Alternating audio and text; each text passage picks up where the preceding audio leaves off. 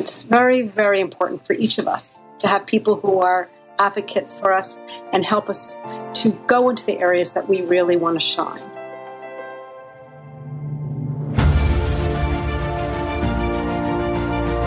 Hello and welcome to the Daily Helping with Dr. Richard Schuster.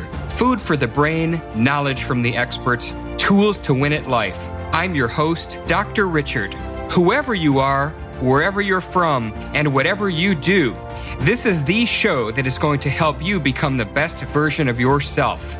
Each episode, you will hear from some of the most amazing, talented, and successful people on the planet who followed their passions and strive to help others. Join our movement to get 1 million people each day to commit acts of kindness for others. Together, we're going to make the world a better place. Are you ready? Because it's time for your Daily Helping. Thanks for tuning into this episode of the Daily Helping with Dr. Richard Schuster. I'm your host, Dr. Richard, and I have a great guest to share with all of you today. Terri Klass is a leadership training consultant and speaker who partners with organizations to create cultures of empowerment and develop future leadership. She believes that regardless of your position or title, everyone can be a leader. Terri delivers highly successful leadership workshops and is a speaker and author of articles about leadership, as well as working with the different generations in the workplace. Terri has a weekly blog on leadership where she shares challenges that leaders face daily. She is the co-author of the book, Energize Your Leadership. Terri, welcome to the show. Thank you, Dr. Richard. I'm so thrilled to be here. So I wanted to start off with a little bit about your past, and I do this with a number of guests. I'm very grateful that you're here. One of the things that I found on your website in doing a little bit of research was that your background was in education, as in going to school to become a teacher, which is absolutely not what you're doing. So tell me a little bit about how you went from being an undergrad studying education to what you're doing right now. Well, that's a very interesting story. Actually, I love being a teacher. I did get my undergraduate degree in secondary education. I was an English teacher for a couple of years, and I realized at some point that I might want to try business.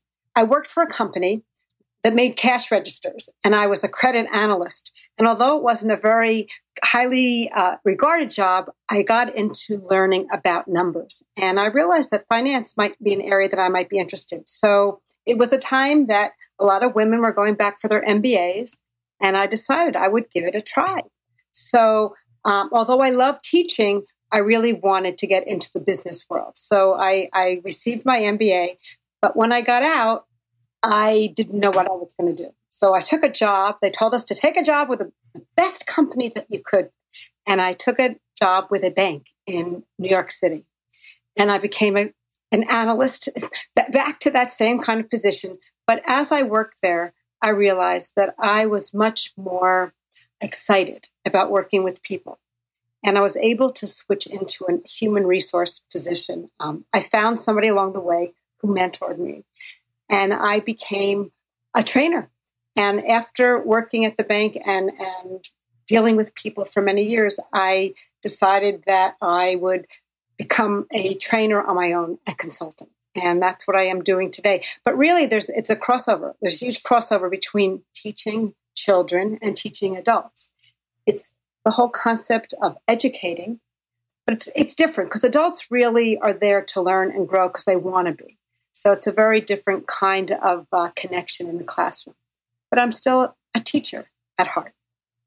Just in a different capacity. Yeah. And I think it's interesting, too, that you mentioned that you had a mentor along the way. I think mentorship is so important. And many of the guests that I've had on this show who have basically changed the direction of their career tremendously because they had somebody that believed in them and helped them get there. Oh, absolutely. I'm a big believer in having mentors. And I work with many organizations where I help them create cultures of mentorship and these mentoring partnerships. And it's very, very important for each of us to have people who are advocates for us and help us to go into the areas that we really want to shine. So I want to jump back now into your story. So you essentially have gone off now and you became a consultant on your own. How long have you been doing that? I've been doing this for about 20 years. Okay, which makes you kind of official, I think, at that point. So one of the things that you talk about on your website in terms of consulting is leadership empowerment. What does leadership empowerment mean to you? Well, first, let me step back with the word empowerment, because I feel that that's a very, very important word. So I define empowerment as the process of becoming stronger and more confident, especially in controlling our lives.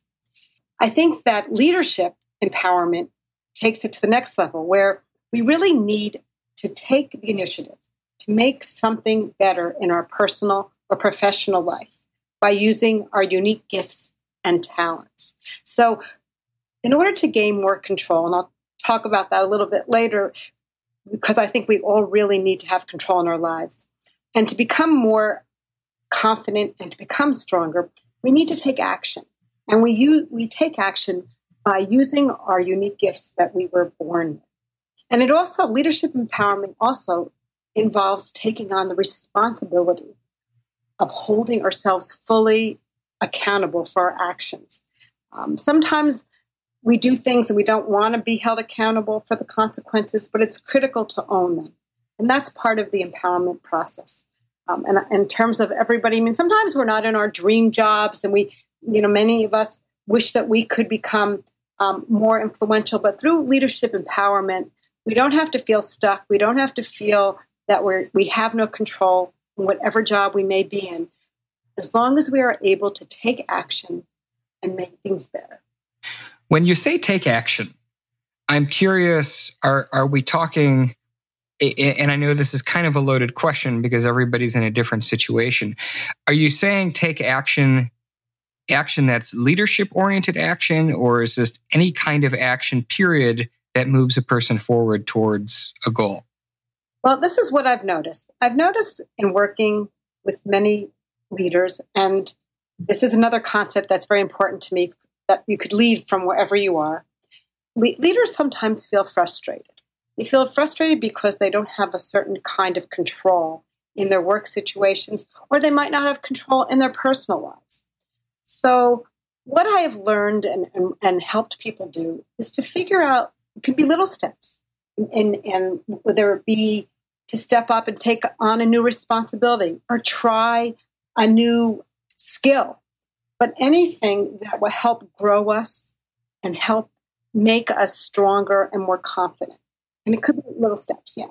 So if I heard that correctly, then it was more the latter to my question. It's essentially pushing somebody, or rather pushing yourself a little bit outside of your comfort zone, doing something that enhances a skill, whatever it is, because that's empowering. Absolutely. It makes us more confident and makes us stronger by doing that. And in doing so, you spoke of control, and you said you wanted to revisit control. Is control, from your perspective, the feeling that you're steering the boat of your own life's direction? Is that what you mean by control? Absolutely, Dr. Richard. That's a beautiful way to say it. We each want to feel like we are driving our own path, whether it be our professional paths or our personal paths. And sometimes something happens and we get out of control. We can't drive it, and we have to kind of refocus it. And that's where we need to really grab onto our unique talents and our strengths and find them and locate them and figure out what we need to do to gain this kind of control back. Because people hate to feel out of control. So walk me through a scenario. Pretend that somebody walks into your office. They've been in the same job for 30 years, and really they don't feel as though they have a lot of talents, a lot of strengths. How do you help someone find those unique gifts which you feel are so important? Great question. Great question. So one way that we can locate, or I call locate or discover our gifts, is by looking around, seeing what other people look to us for help for, figuring out what are people reaching out to us to do. Are they asking us to help them with writing something? Are they asking us to just listen? Are they asking us to, fulfill something for them? Whatever it is, think about what people turn to us for. That's one indication of what we are talented, of how we are talented. And asking people that we trust and that we feel comfortable with what they see as some of our gifts, some of our strengths, what they call upon us to do.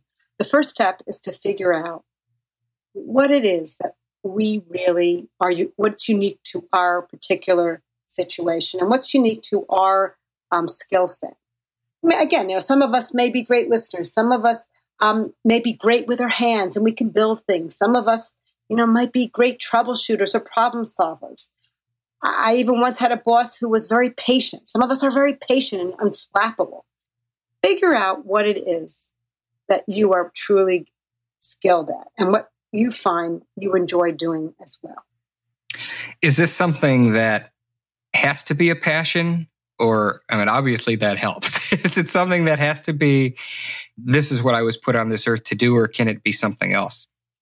So this is very interesting because I grapple with that situation all the time because I try things that sometimes I don't feel I necessarily am strong at. For example, I have a weekly blog that I write about leadership. And although I've always been a good writer, I felt like it was going to be difficult for me to add that to my list of commitments. So I was worried about creating this blog. But what I realized, so that wasn't my passion, right? You asked me, was this, a passion? And that really wasn't. But as I began to write, I began to realize that I connected with people and other leaders. And they got to hear my stories and I got to hear their stories. And through that, I developed my unique take on leadership patterns and connections. But it wasn't initially a passion.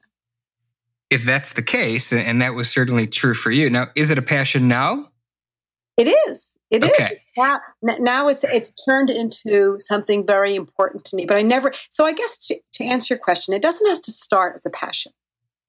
It could be just something that you may be fascinated about or interested in learning and growing and learning more about. And that is the first step in exploring some kind of a gift if you want. Wonderful. No, I think you said it in such a succinct and great way because essentially, one really never knows where a path might take them. And yet you don't start that path unless you take those first couple steps, even if you don't really know where it's going. Exactly. And the other thing, Dr. Richard, I would say, they've done a lot of studies about strengths and weaknesses and whether people should focus on their strengths or people should focus on improving their weaknesses. And it has been shown that they will be far more successful if people develop their strengths and focus on their strengths than trying to really build up these weaknesses. Because, each of us has blind spots. Each of us has things that we might not be as good at. But if we focus on the areas that we are strong, we will be much more successful. Is that what you mean when you say leading from where you are? Well, leading from where you are is a whole concept about the fact that you don't need a title, you don't need a position, you don't need a little crown on your head or anything like that. We can all lead from wherever we are, regardless of those kinds of things. The only thing we need to do if we want to lead is we need to take action, take responsibility, and make a difference. And that's within each of us to do. So you don't need to sit back and wait for this to happen. I work with many different levels of managers, employees, and many different kinds of organizations. And that's one of the first things I share with them. That you're all, I tell them they're all leaders. They're all leaders, and if they choose, they can lead. How is that generally received? Because I would expect that somebody that's been in a corporate structure for a while, where it's very much feudal in nature, and there are serfs and barons and whatnot, essentially in these different corporate managerial roles, that they're used to this hierarchy. And then here you are, Terri Klass, saying, "Hey, guess what? You're all leaders." So what is that like? That's when you hear that, or when you express that, rather. Well, actually, Dr. Richard, it's received very well from every single level. Eyes will open up, ears will start perking up, and I get the look from my participants that, oh my gosh, you're right, Terri. You're right. I can lead. I can be a leader, and I don't have to wait to be promoted to a certain level to become a leader. I can take the lead because being a leader means doing our very best, no matter where we are, no matter where our station happens to be landed at any particular time. As long as we do the best and try to contribute and add value, we are leading. We are leading. And through that, we will keep growing. So even senior leaders become very excited about that because they feel then everybody on their team is going to be doing their very best and holding themselves accountable to do their very best. Hey guys, Dr. Richard here. For the past 7 years, I've been privileged to bring you incredible guests who are changing the world and can help you become the best version of yourself. I'm really excited to share with you a new quiz that I created based on my clinical training that will curate for you a custom list of my top episodes and actionable strategies to help you wherever you are on your journey. All you need to do is go to drrichardschuster.com to take it, and it's 100% free. You'll be taking the next step on the journey to unlocking the power of you, and I can't wait to see where you'll go.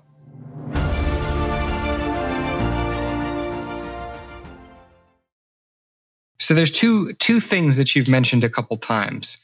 And one is accountability. And two, that everybody is doing their very best. So how connected are those two concepts? Well, I'm a big believer in accountability, and I work with many organizations in how to create cultures of accountability. Accountability is when everybody feels that they're part of something, that they belong. There's a feeling of belonging to whatever the vision is, to whatever the team is doing.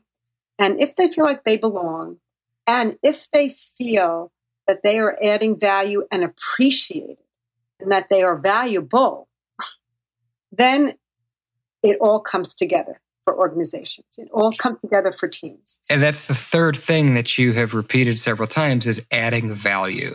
So talk a little bit about adding value and if you could, adding value in the corporate world, but adding value outside of that as well. Yes, absolutely. Human beings, people, leaders, we want to feel appreciated. We want to feel that whatever we're doing, no matter if we're doing it in our professional lives or in our personal lives, that people see the value that we're adding. Whether it be an activity, a volunteer position, or just helping somebody kind of go through some information and sort through information. Whatever it may be, we want to feel that people see that we are trying our best and that we, in return, want them to see that we care and that we value them, and we would love for them to also see our value. And that's really important because in the end, we will perform in a much higher way if we feel that we are valuable. And in fact, when people leave firms, they're not leaving a job. They're leaving because they feel that people don't value them. Makes perfect sense. And, thus far we've spent the first half of the show or so talking about, the leadership and empowerment around it. What happens when it doesn't work? What happens when there's conflict? And how do you help resolve that? Well, we each have our own different ways of dealing with conflict. There's several different conflict styles out there.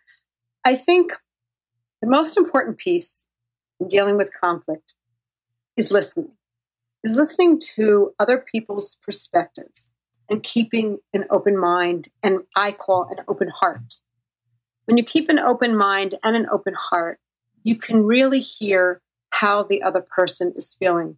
Sometimes at the hub of conflict is simply a different, perspective, seeing things differently. Not that one is better It's just that it's different. And if we are able to try to change our lens in the way we're seeing things, we can open up our minds and say, well, that's another way of looking at it. It might not be my first choice, but it's another way of looking at it. So when conflict does arise, what I try to do is get people to talk about their perspectives and then try to figure out ways to mesh the different perspectives together. That makes a lot of sense. One of the things that I imagine you encounter is you have conflicts based on the different age groups of people that are working in the corporate world. Can you talk a little bit about that, please? Absolutely. Well, I work with lots of different generations. In fact, we have 4 or 5 now, kind of moving through all organizations at this point. It's a very hot topic and yet a very personal topic for many companies. So we have different generations. For example, we have the baby boomers. We have the traditionalists who are kind of really retiring, right? They've already they're mostly retired. Then we've got the baby boomers who are on the verge of retiring. But the problem is they lead and have led in a very different way than the Gen X generation and the millennial generation, in that baby boomers live to work, whereas the Gen Xers and the millennials really work to live. And their work ethics are very, very different, where the baby boomers had a real division between I'm at work and now I go to play or I go home with my family. The millennials and Gen Xers kind of mesh the two together, especially the millennials. If you think about a whole continuum, they see work and play all in one thing. They want to be at work sometimes, and the people at work for them are their friends. Where the baby boomers always had separate friends at work, separate friends outside of work. So there does sometimes we do face different types of conflict at different points. And what I do with them when that does happen is we talk about what each generation brings to the workplace. And we don't want to stereotype and we don't want to pigeonhole, right, the different generations. But the truth is they're really different, right? I mean, they're very different. I'm curious. I mean, you mentioned the baby boomers, and the baby boomers, these are the post-World War II born individuals.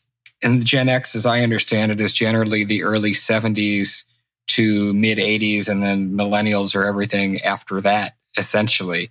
You said that Gen X and millennials share a quality in that they work to live. But how are millennials and Gen X different from each other in the workplace?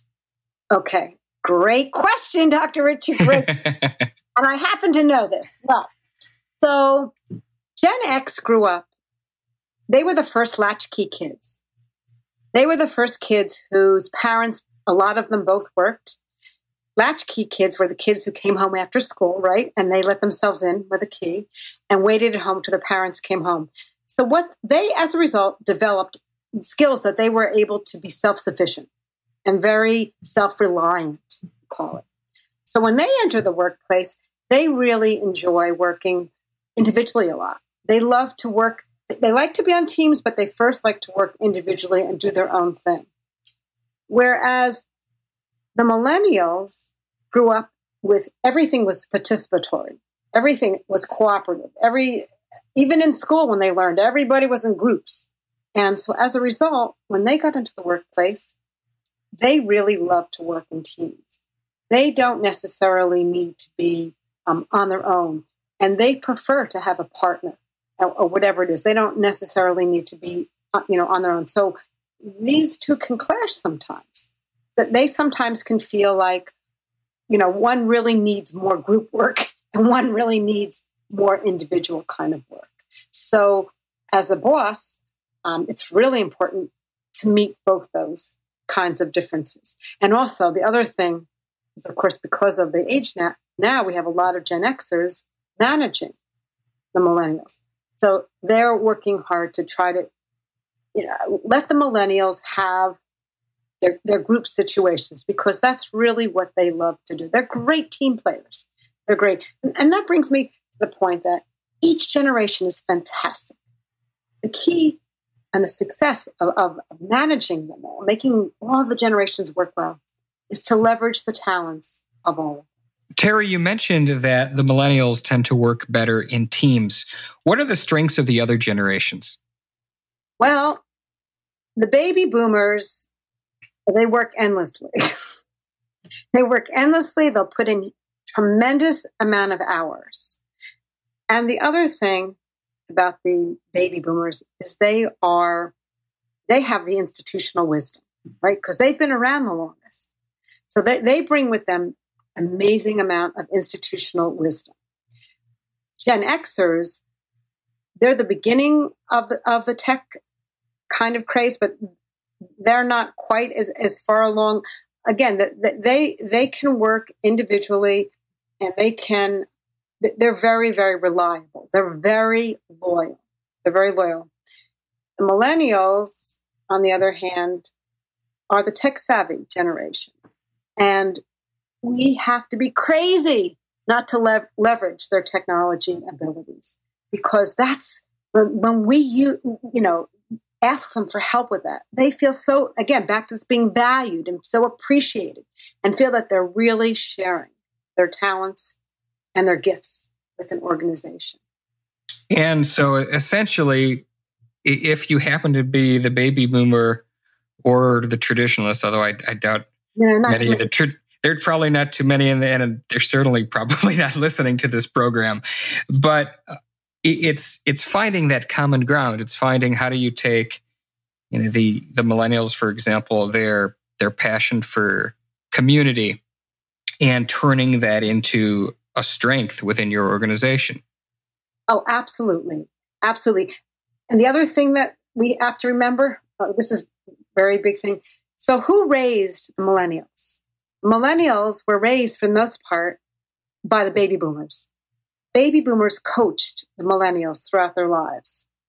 So when the millennials hit the workplace, they were looking to be coached, because that's how they related to older people.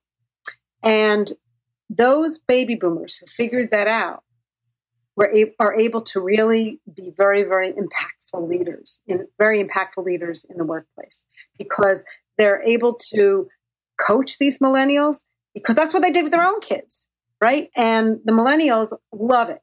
They're so open to the feedback. They're so open to doing things and trying new things. And they're eager to do that. The thing is, the baby boomers have to give the millennials space to do their thing. And if they don't want to put in the long hours, they have to figure out a way to let them, they want to leave at 5. If millennials want to leave at 5 o'clock because they have places to go, people to see, things to do, they'll do that. But then at 8 o'clock at night or 9 o'clock at night, they'll jump back on the computer and they'll finish the work. So it's important that we try to understand the different styles of doing work. And that's half the battle. I think it's so interesting what you said, Terri, about the different way of approaching the workplace, whereas, the traditionalist, the baby boomer, sees it as an 8 to 5 or 8 to forever, depending on how many hours they're working. And the millennial, I'm sure you've heard all of the negative stereotypes about millennials related to work ethic, that they don't want to put in those long hours, that they want to, as you said, click out at 5 and go spend time with their friends. When what you're saying is it's actually, they want to do that, but then they're going to go home, hook up their computer, and get back to work. So that's really interesting. Yep. And that's what sometimes the baby boomers forget. It's just different. It's just a different flow of work. They're still doing it. They're just doing it in a different way. And that's okay. We can be different. It's fine. It's absolutely fine. So speaking of differences, I wanted to ask you about something else that I know that you have expertise in. One of the things that you talk about on your website is how to help people deal with difficult coworkers, difficult relationships. So what are the keys there? Well, the first most important key is we sometimes allow difficult people to actually be difficult. We actually allow them to have control over us. There comes the control piece again. Because we allow them to do the things they do. They couldn't do it if we didn't allow them to do it. The thing with difficult coworkers and difficult people, even in our personal lives, is that we might want to wish them away, but they're really here to stay. And just as one leaves, I promise everybody, there's always another one that's going to arrive.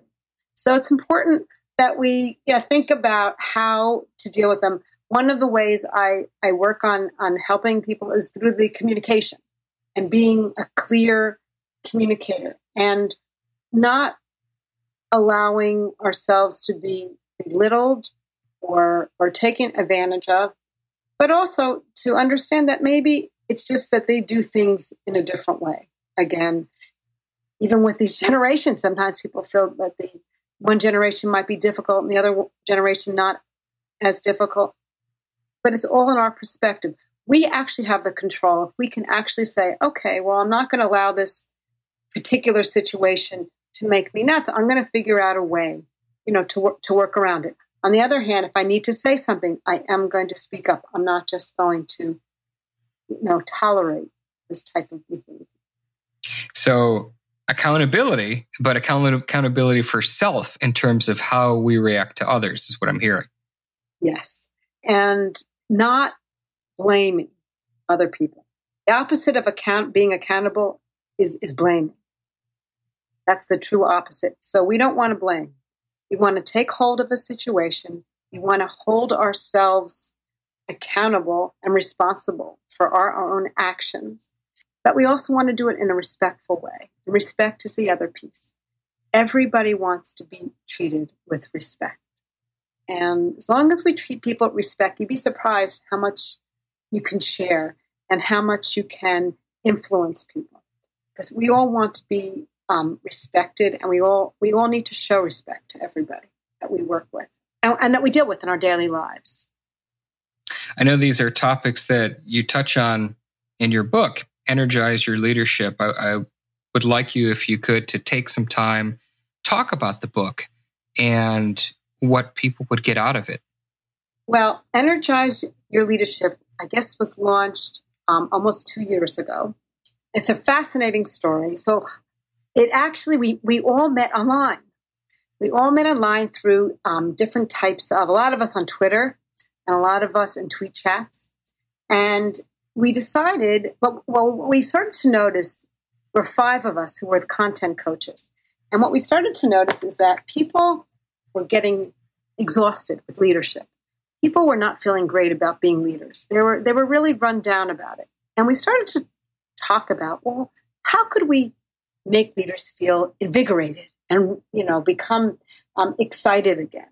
And so we came up with the idea of, let's talk about stories. Let's tell stories of how each of us, depending on these different topics, became kind of exhausted or overwhelmed, and how we figured out ways to overcome that, how we overcame these obstacles. So the book is actually it's about insights from 16 different leaders across the globe, and each of us tells our story. We get very short stories, but they're very poignant stories, and how on topics that many people can relate to. So some of the topics that we talked about was, and I mean, I'm very much into dealing with your gifts, but we talked about energizing your values, or unwrapping your gifts and unleashing your creativity, being authentic, and serving to lead, whole servant leadership concepts. And we talked about how we could reignite our leadership. So it became this project. Took us years to do. And it was fascinating because we met wonderful people. And again, this all started in the virtual world, which is pretty interesting. That is interesting. Actually, a couple other authors of that book are coming onto this show, and I'm excited to share their different perspectives than from what we're hearing here as well. Everyone, as you said, has kind of a unique spin on leadership. So that's really exciting. And you said this is all story-driven, which I think is really terrific, because so many of the books that are out there today read like textbooks, but they're not rooted in story. And stories are what invoke emotions. Stories are what fascinate people. So that's terrific. Stories are very important to leaders. We talk about a lot of my programs about what each of our unique leadership stories are and the importance of sharing that with others. We each have our own story and how we got to different points that we are today. But people connect with stories. You're right. So I'm going to ask you to spoil a little bit of the book, unless we did that in the very first 5 minutes of the show. What is your story? So I write about unwrapping your gifts. And I talk about finding out and discovering our real strengths and our talents and our gifts and how we can go about discovering them. And I share a story about working and doing a training in an organization that I was asked to do a training for a manufacturing firm on communication. And the people in the class, the participants, had 3 different languages. And I did not realize that going into the training, that there were 3 different languages that were spoken in my particular workshop. And I panicked. How on earth was I going to talk about communication when a bunch of the people couldn't even communicate with each other? And I certainly couldn't understand some of them. So I talk about what ended up being my real gift and how I figured this out through this particular training. Leaving us kind of there in mystery. So everyone will just have to get the book and read it to find out how you managed to navigate that. But it was a wonderful experience. I really think that that's exciting. Again, a story-driven book on leadership. Really can't wait to get my hands on that myself. And what I want to do with you as we wrap up is everybody who comes on the show, I ask, what is the biggest helping? That is the one thing, the single most important piece of information that you'd like a listener to take home with them after hearing this today. So I guess, Dr. Richard, what I would say is that we all can lead from wherever we are, regardless of our title, regardless of our position, no matter where we are in life, we can be leaders. And that we don't need to wait for someone to ask us to step up. We can step up ourselves and make the first move to help others. And in helping others, we actually help grow ourselves. And lastly, I wanted to leave with a little bit of a quote from Sheryl Sandberg from Facebook, the CEO of Facebook, which kind of connected with what I just said, that she said that being confident and believing in your own self-worth is necessary to achieving your potential. And I feel like leadership is all about believing in ourselves, understanding our gifts, believing we can lead. And this leadership empowerment is about really being able to grow stronger and more confident if we can just take action and move forward. I love that. I love everything that you just said. It's absolutely fantastic. Terri, thank you so much for coming on today. I'd like to ask, where can people find you? Oh, thank you, Dr. Richard. I can be found on my website at www.terriklassconsulting.com. And you can reach me on Twitter at Terri Klass. And you can find me on Facebook at Terri Klass Consulting. And you can find me on LinkedIn as well at Terri Klass. And I'd love to connect with all of you. Outstanding. And that's KLASS for those driving in their car. What we will also do is in the Daily Helping app and for the show notes for this particular episode, we will post all those links in there as well for those of you not behind the wheel and sitting in front of a computer. Outstanding. Terri, thank you so much. It was really a pleasure having you on the show. That's it for today. As always, thank you so much for listening. If you liked what you heard, please go subscribe to our show on iTunes. Leave a good 5-star review. That's how other people can find out about this show and get their own daily helping. Now, go out there, do something nice for someone else. It's the most important thing that I always ask of everybody. Even if you don't know a person, do something awesome for somebody else that's unexpected. Post it in your social media feeds using the hashtag MyDailyHelping, because those who are happiest, the happiest people are those that help others.